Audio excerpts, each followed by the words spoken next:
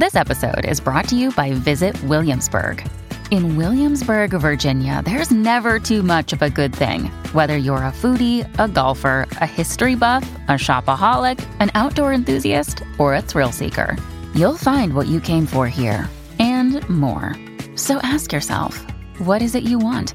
Discover Williamsburg and plan your trip at visitwilliamsburg.com. You're listening to The Narrators. Today's story comes from writer, improv teacher, and storyteller Frankie Lee Freeman. The theme of the show was Roots.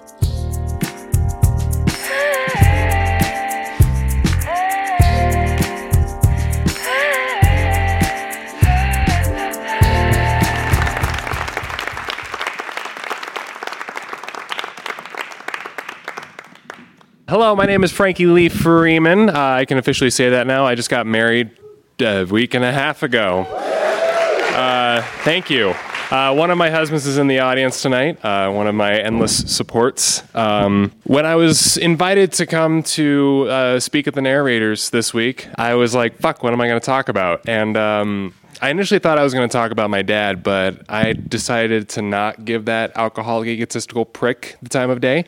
So instead, I'm going to talk about my ex-boyfriend. A different alcoholic, egotistical prick. I want to start off with a little bit of backstory about the Millingtons, which is my former name, Frank Millington III. So, very on brand with the British thing. I had a lot of pissed off theater teachers growing up when they met me, and they're like, "You're not British?" I'm like, "No, I'm from Arizona." John Millington, in 1708, boarded a ship from England to the United States. He was a prisoner and one of the only people to hold the last name Millington on his way here. He was a prisoner seeking asylum. He had made a lot of mistakes in his life and unfortunately was being persecuted heavily in the UK and decided to flee. He was among many that made that trek, but he was among few that actually survived to live a new life.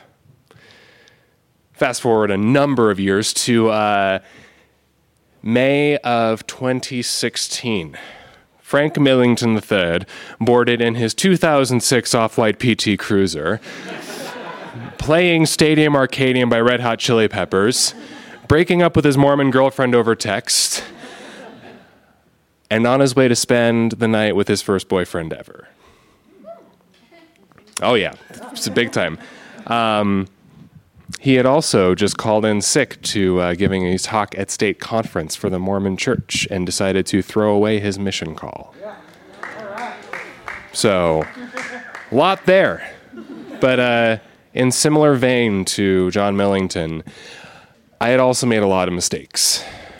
I was seeking asylum, and I wanted a new beginning. And I boarded that PT Cruiser with a number of my nearest and queer dearest.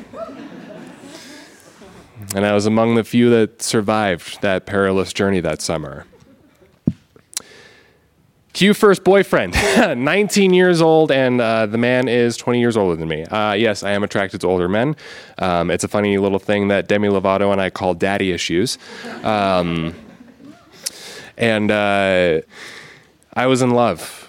It was the first time I had felt safe. It was the first time I had felt comfortable. It was the first time I had ever really seen myself as queer or gay, at least openly and authentically, not behind closed doors or over Craigslist personal ads, and not, with anyone that I didn't want to be with because I wanted to be with him.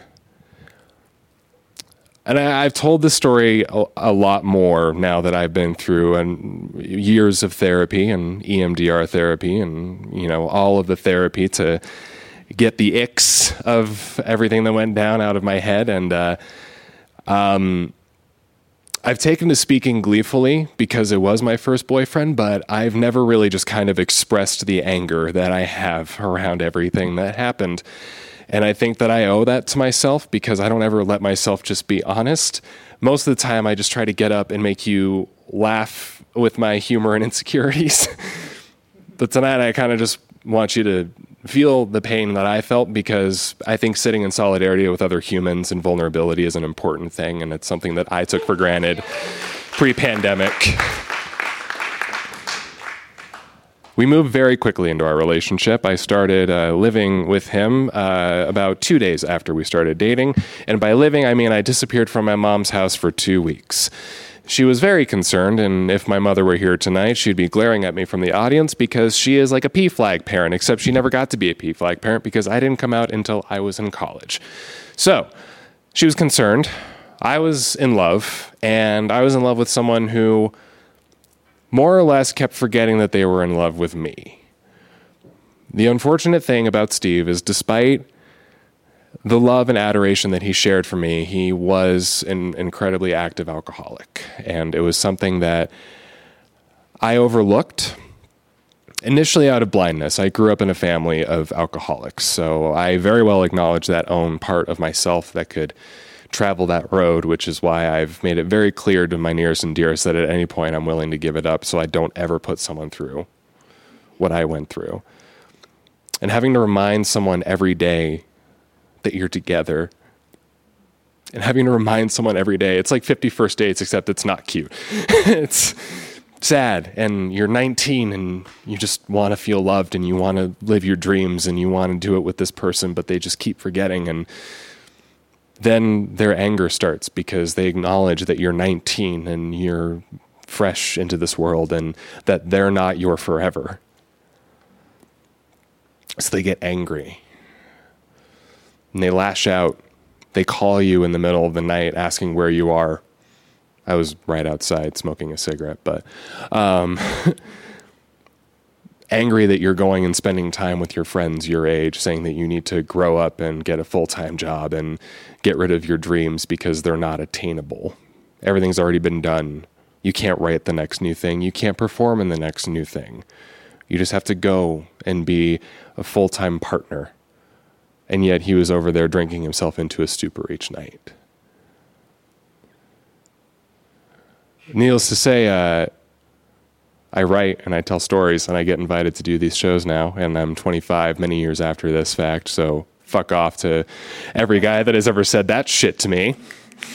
And I now have 2 very beautiful, loving husbands who push me further into my goals and my dreams every day. So, you know, it does get better, but sometimes it has to be worse before it can get better. So fast forward to the end of that summer, and Steve and I go to bed one night, normal, everything's fine. We just went to a Broncos game, and I wake up the next morning to a gruesome sight.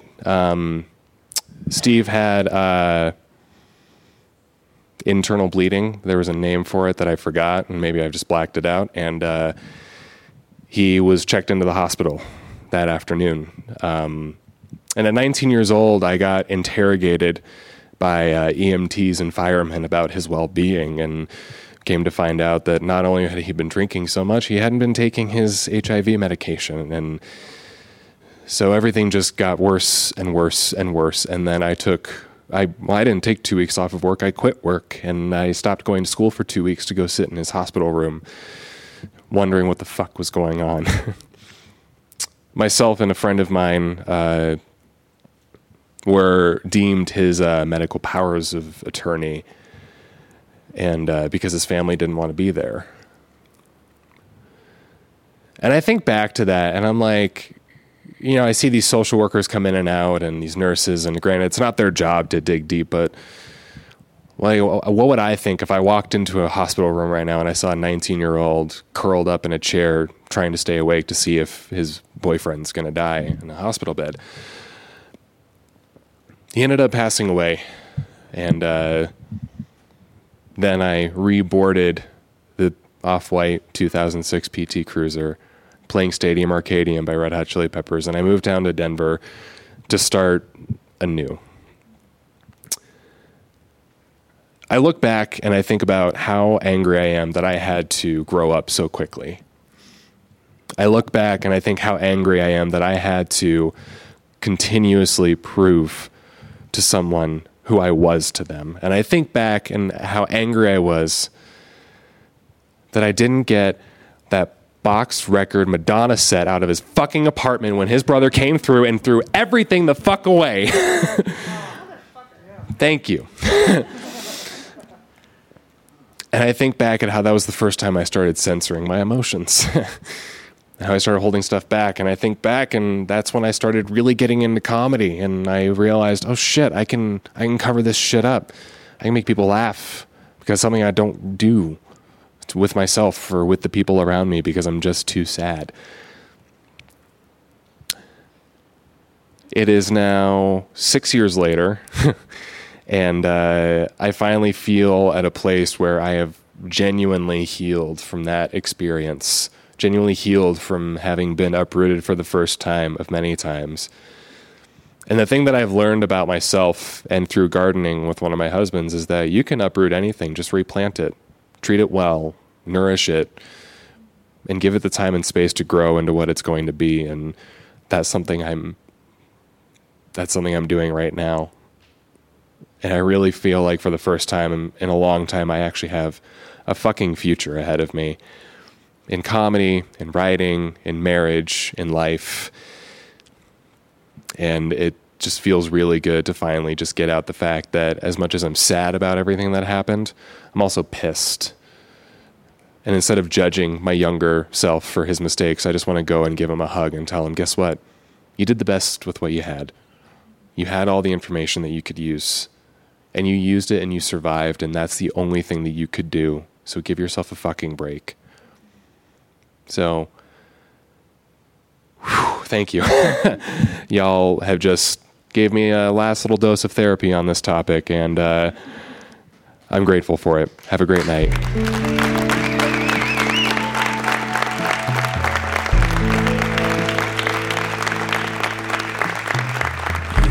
Keep it going for Frankie Lee.